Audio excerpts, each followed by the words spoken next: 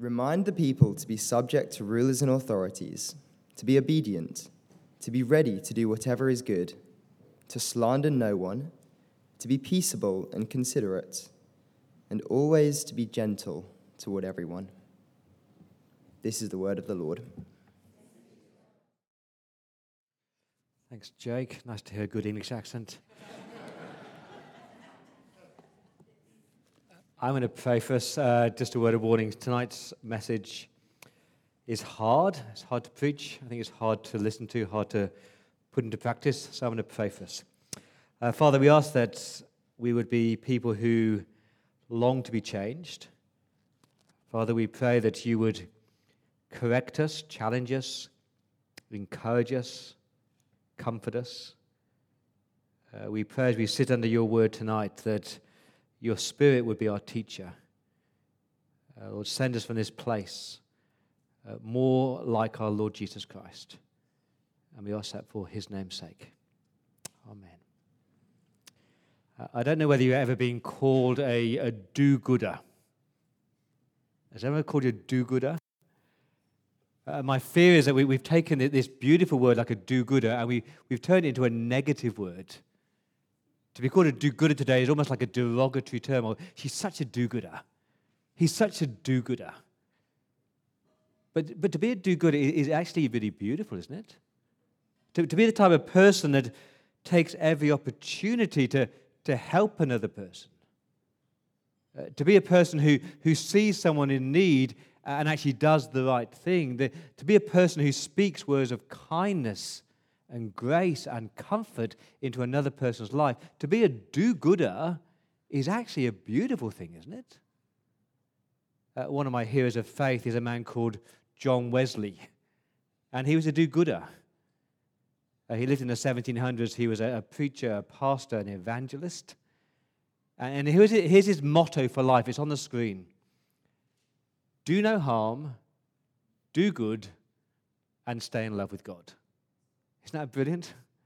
If I shut up now, you'd have a good sermon. Do no harm, do good, and just stay in love with God.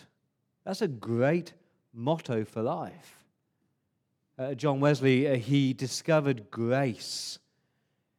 He grew up in a Pharisaical Anglican home where it was rules and rules and rules. It was exhausting.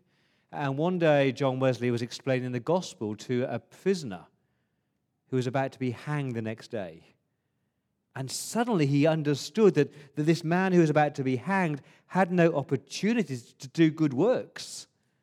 And he realized that you're not saved by all your good works and your religious deeds, but you're saved by grace. And it's this light bulb moment for John Wesley. He's not saved by his good works, but he is saved for good works. His good works don't save him, but as a saved person, he's called to do good works. And his whole life was utterly transformed. So John Wesley traveled about 4,000 miles every year and preached 2,000 sermons a year. As a hymn writer, he penned 3 hymns per week. Christ the Lord is risen today, hark the herald angel sings, love divine or love excelling. Extraordinary. But he was best known as a do-gooder. He was one of the first ministers to establish a food pantry for the homeless and the destitute. He poured hours of his life into visiting prisoners on death row. He sacrificed his time to hang out with the people that the world passed on by. And as he grew in wealth, he chose to live a very frugal life. The more he earned, the more he gave away. The more he earned, he didn't buy a bigger house. He just used the extra money to do more good works. He was kind, he was caring, he was a do-gooder. 25 years ago, I had the privilege of lecturing at Oxford University, and I lectured out of the John Wesley room at Lincoln College. This is the room where John Wesley lived and did good. Extraordinary man. A do-gooder. Now, friends, why would you not want to be known as a do-gooder? What's wrong with being a do-gooder? William Wilberforce, he was a do-gooder and he abolished slave trade. George Muller was a do-gooder. He established thousands of orphanages. Andrew Browning is a do-gooder. He's transformed the lives of millions of women in Africa. He's a do-gooder. A man in his church who quietly and humbly every single week goes into North Shore Hospital to visit the sick and cooks meals for people. He just quietly does it. He's a do-gooder. It's a beautiful, beautiful word. I want to be a do-gooder. That's the theme of Titus chapter 3. It comes 3 times in our chapter. Look at it with me. Verse 1, again, it's on the screen. He says, remind the people to be subject to rulers and authority, to be obedient, and to be ready to do whatever is good. To be ready. To be prepared. To look out for every opportunity. Every single day you jump saying, yes, I'm ready to do good. Verse 8, to be careful, to be intentional, to devote yourselves, to commit yourselves to doing whatever is good. Verse 14, to learn, to devote themselves to doing what is good, to learn. Okay, it doesn't come naturally, you learn it. And the school of doing good is a school that you never graduate from. So this is the theme of Titus chapter 3, doing good, doing good, doing good. This is the good life, that you do no harm, you do good, and you just stay in love with God. So Paul starts in verse 1, remind the people. Remind all Christians. Remind, he said, that word is a present imperative. He says, keep on reminding them. Remind them again and again and again. Remind them. Remind God's people to keep on doing good. Let's be honest, we need reminding because we've got spiritual amnesia. We sit and hear a sermon and we think, oh, that's right, I must do good. And you walk out this door, and I can guarantee tonight you'll have a chance to do good. But before you get home, you've forgotten the sermon. I'm just here to remind you, living a good life means being a do-gooder. But please, please, please, remember, all that flows from grace. I love the title of this series, From Grace Flows Goodness. Please don't hear this sermon and think, I must go and be a good person and God will be pleased with me. It's from grace, from God's undeserved favor, from God's kindness to you in the person of Jesus. Grace has a face. His name was Jesus Christ. And Jesus appeared and he loved you and lavished you with his grace. You're not saved by your good works, but you are saved for your good works. You're saved to do good. You don't work your way to heaven by being good.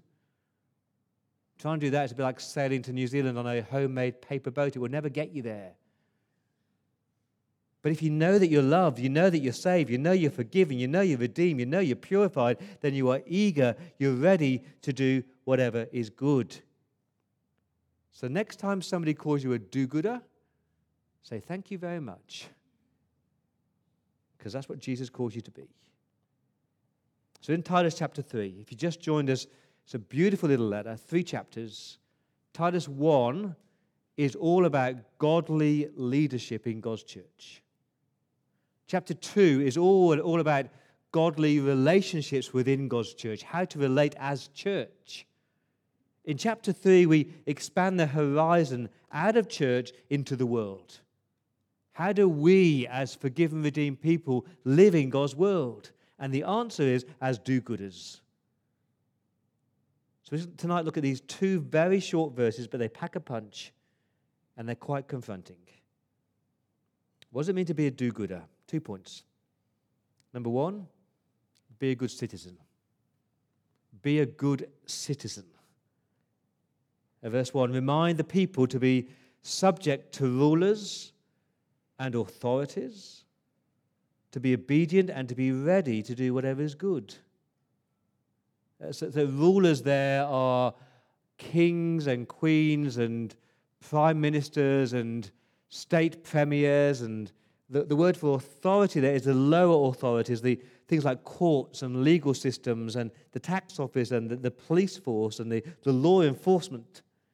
So what he's saying here is, if you are covered in grace, if you claim to believe in Jesus, the way that you relate to people over you in authority, it really matters. Your attitude towards federal, state, local government, it really matters. Your attitude towards legal systems and law enforcement and police and parking rangers, it really matters. And God says, be subject to them. Obey them. Don't be a rebel. Don't be deceptive. Don't be a fraud. Don't start a revolution. Be known as submissive and obedient. That's a do-gooder. The word, therefore, be subject to is actually the word submit. And we hear that word in church and our heckles are up because we think it's negative. It's not negative. It doesn't mean being oppressed. It doesn't mean unwilling obedience. It doesn't mean you don't have a voice. It's not like that kids' game submission where a larger kid sits on a smaller kid and says, submit, submit, submit. The word submit is beautiful. It's a willingness to place yourself under somebody else's authority. It's a willingness to put yourself and respect somebody who's been placed over you. The word obedience in verse 1, it just means obey. Do what you should do and don't do what you shouldn't do. It's pretty simple. And we're called to submit and to be obedient to authorities. So we don't withdraw from the world. We don't create our own Christian courts thinking that the worldly courts are too worldly. We're above the law. We don't rebel. We don't revolt. We don't protest. We're not troublemakers. We're not unnecessarily contentious. We place ourselves under the people that God has placed over us.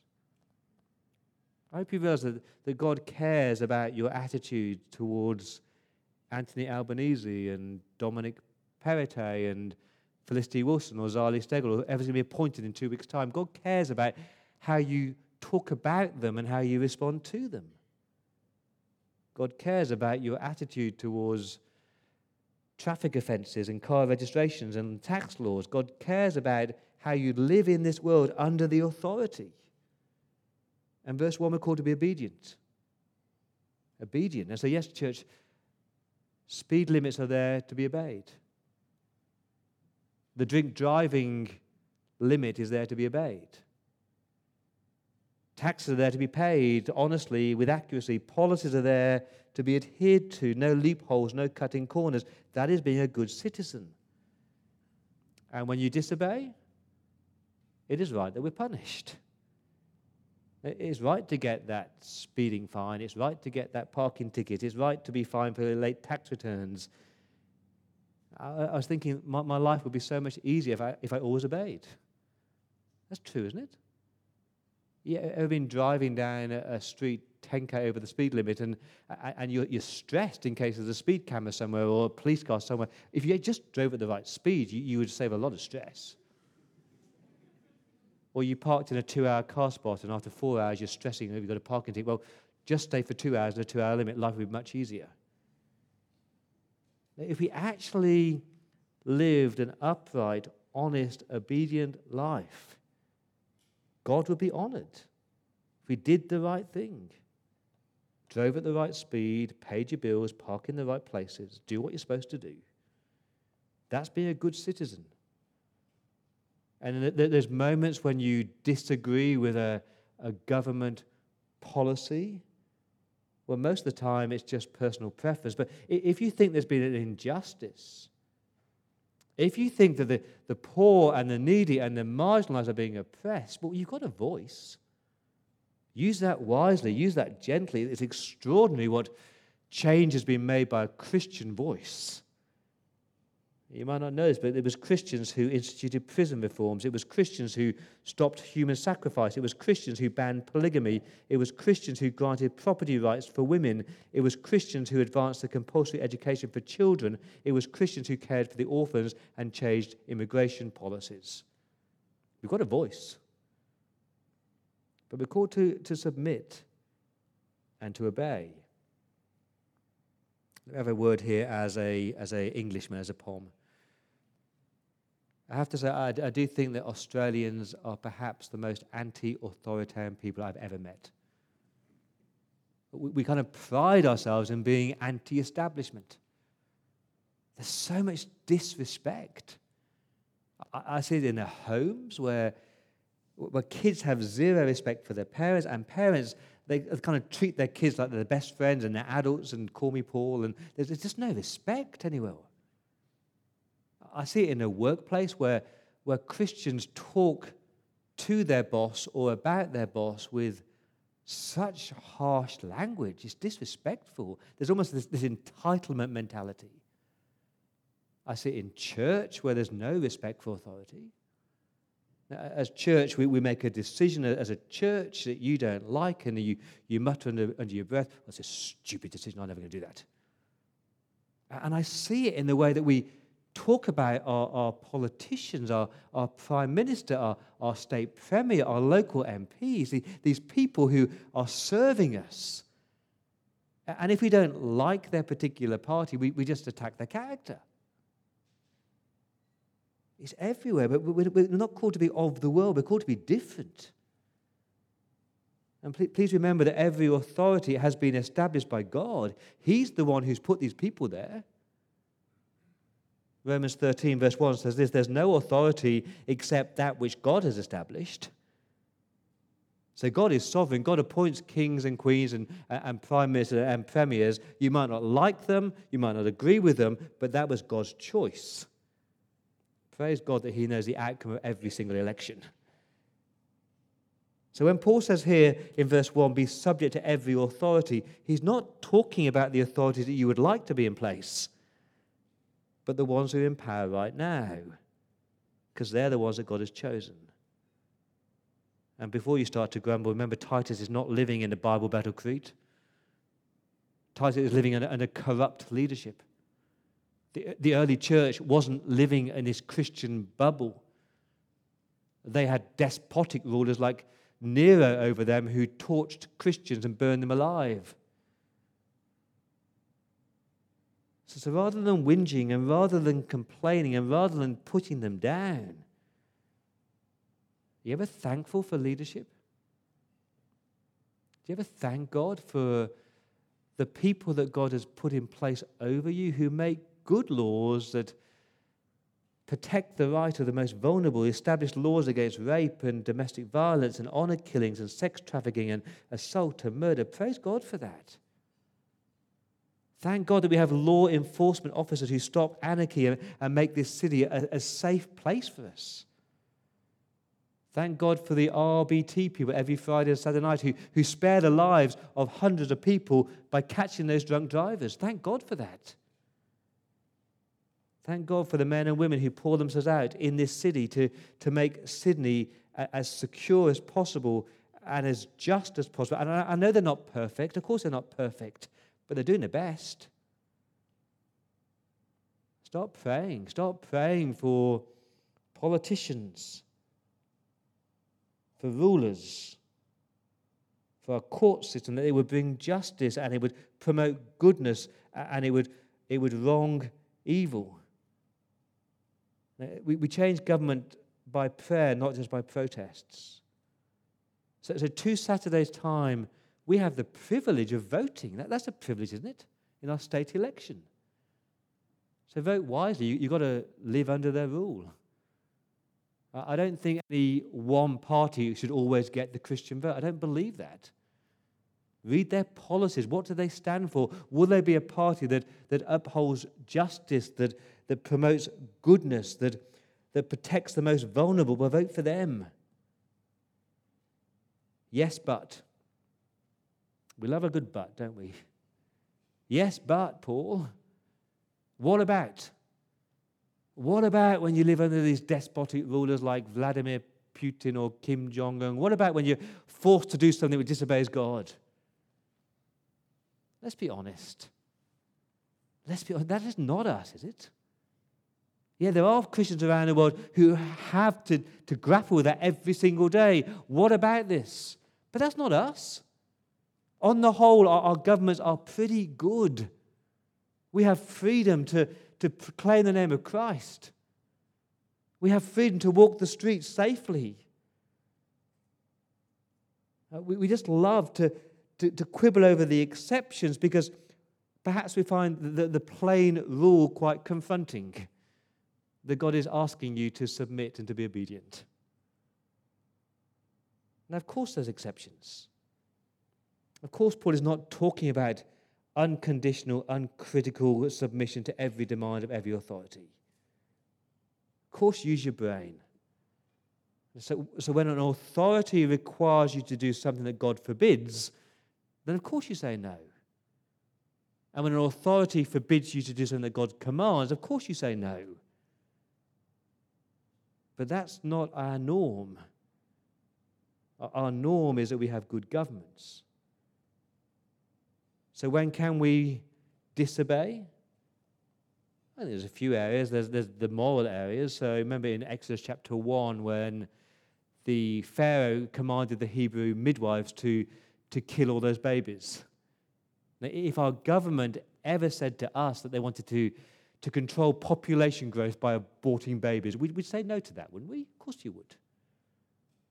There's idolatry issues. I remember Daniel he was forbidden from praying, and he said, no, I'm going to keep praying. So if our government ever forbid us from meeting together and praying, we'd say no to that. If our government ever demanded that we have an Islamic preacher every second week, of course we'd say no to that. There are abuse issues. Sadly, many rulers, many in authority abuse that power.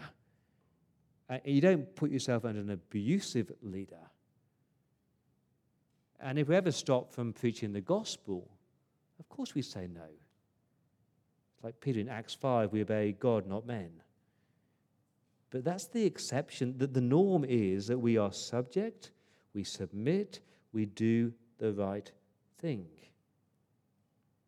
I was thinking if every Christian was known for obeying the law and speaking kindly about their leaders, I wonder whether we would shine like more stars.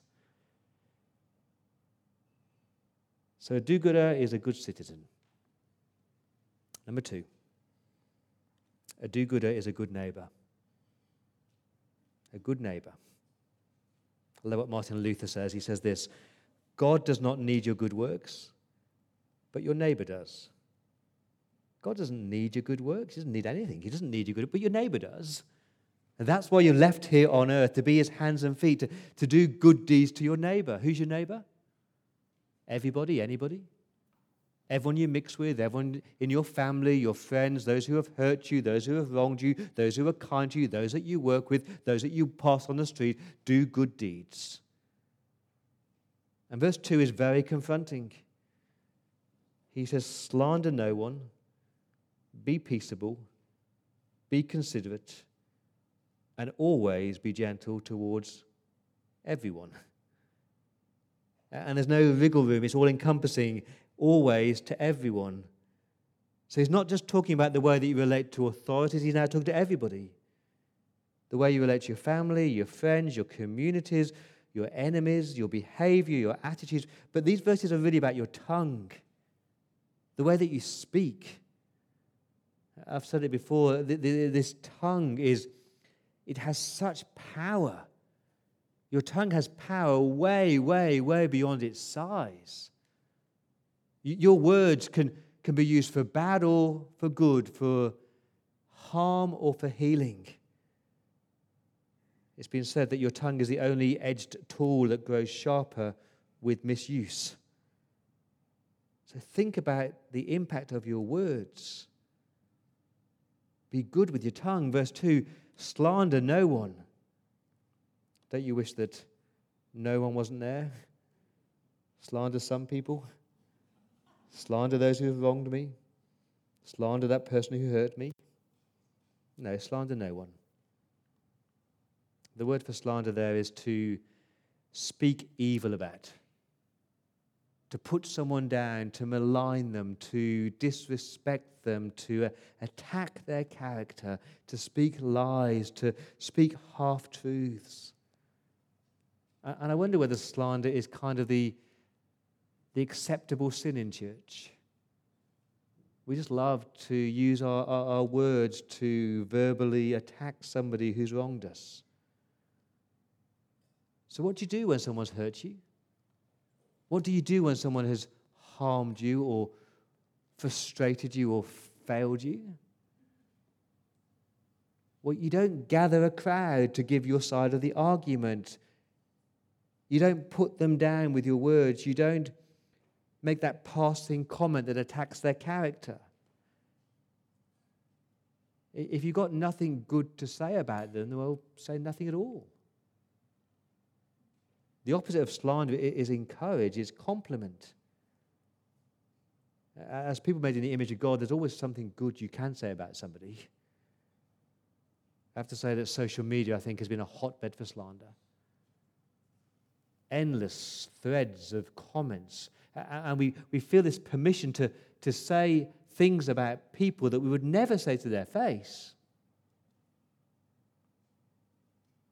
Please think before you speak negatively about anybody. Slander no one. Verse 2, be peaceable. Pursue peace. That's the sense there. Seek peace. Go out of your way to pursue reconciliation, to pursue forgiveness, to pursue peace. The King James Version says, don't be a fighter, don't quarrel, don't argue, don't use your words to inflame. But we're good at that, aren't we? We use our words, but rather than to bring healing, we use our words to inflame the harm. To be peaceable means that you're going to be quick to forgive. You'll be slow to anger. You're going to get rid of your grudges, get rid of your hurts. Don't be a fighter with your words. The only place to fight is in prayer. Like, have a war room with God. Talk to God. But please, if someone has wronged you, if someone has hurt you, you pursue peace. That is hard. Trust me, I know. But forgiveness is a beautiful, beautiful thing. So you slander no one, you pursue peace. Love the next word, you're considerate. The word there is courteous, is thoughtful. So the do-good is a person who always thinks, what's going to be best for them? What's going to be good for them? How can I help them? Will these words build them up? Will these words be comforting to them? Will these words I'm about to speak be edifying to them? It's so other person-centered to be considerate. What are their needs? Not what about me, but what about them? It's linked to humility in Philippians 2. In humility, value others above yourselves, not look into your own interests, but to the interests of other people. It's a beautiful trait where you think it's not about me, but what could I do or say to them that will be thoughtful and kind and considerate? So we slander no one. We pursue peace. We're thoughtful and considerate. And this is the clincher. Always to be gentle towards everyone. Always to be gentle towards everyone. And gentleness is this beautiful, beautiful characteristic. I don't know whether you have ever held a newborn baby. If you hold a newborn baby, they are so fragile that you're just gentle with them. Or you hold a raw egg. And you know, if you're a bit too tough, a bit too harsh, it's going to be disastrous. That's the attitude of being gentle, is that you are kind, you're caring, you're sensitive. I don't know whether you ever see people as being fragile. See people as being precious, made in the image of God. Because, church, the damage done by harsh, tough, unkind, hostile words, it leaves brokenness, bruising, hurt and harm. But when you're gentle, you heal, you build up, you care for people with your words. And it's fascinating that Jesus Christ himself, just once he revealed his heart. It's in Matthew 11. He said, I am gentle and humble in heart. That's the character of our Lord Jesus Christ. And I hope you realize that Jesus is not harsh with you. He wasn't tough with you. He didn't berate you. He was so gentle with you. He was kind. He was compassionate. And if Jesus does that to you, and we're called to be his hands and feet, shouldn't we be that to other people? It just breaks my heart that all these people out there have experienced not gentleness, but harshness. Not kind words, but cruel words. Not encouragement, but slander. And then we wonder why we don't make the good news of grace more attractive. It's not hard to be a do-gooder. We just control our tongue. I had the privilege on Friday night of going out with a good friend of mine, and as I was thinking about this sermon, I was thinking, who is like this? I thought, yeah, he's like this. I've known him for 30 years. And yeah, he's been deeply wronged by people, but he doesn't slander. And yes, there's been broken relationships, but he's always pursued peace. And he's so considerate. He's always thinking what is good for other people, what is good for Paul, not what's good for me. He's always kind with his words. And you know what? I came home Friday night and I was full of the joy of the Lord. Why? Because spending time with those kinds of people is beautiful, isn't it? Don't you want to be known as these people who are do-gooders, who are beautiful people with your words? Can you imagine this kind of life? That you're known as somebody who does the right thing and obeys the law. And you know as a person whoever comes across your path, you encourage and you pursue peace and you're thoughtful and you're gentle. Is that a negative way to live? For me, that's beautiful. I don't know whether you ever think about your gravestone, what words you want on your gravestone. Paul Dale, 1970 to who knows when. But I was thinking this week, he did no harm, he did good, and he stayed in love with God. That's pretty good, isn't it?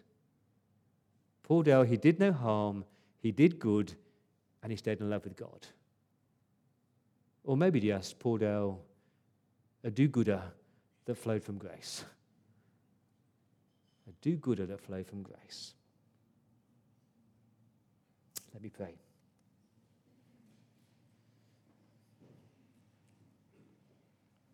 This is a quote from John Wesley. I'll pray it over us. The Bridge Church, may we do all the good that we can, by all the means that we can, in all the ways that we can, in all the places that we can, at all the times that we can, to all the people that we can, as long as we ever can. So, Father, please make us a people who do good, who choose to obey, who choose to submit, who choose to slander no one, who choose to pursue peace, who choose to be considerate, who choose to always be gentle towards everyone. May people see Christ in us. And we ask that for Jesus' sake.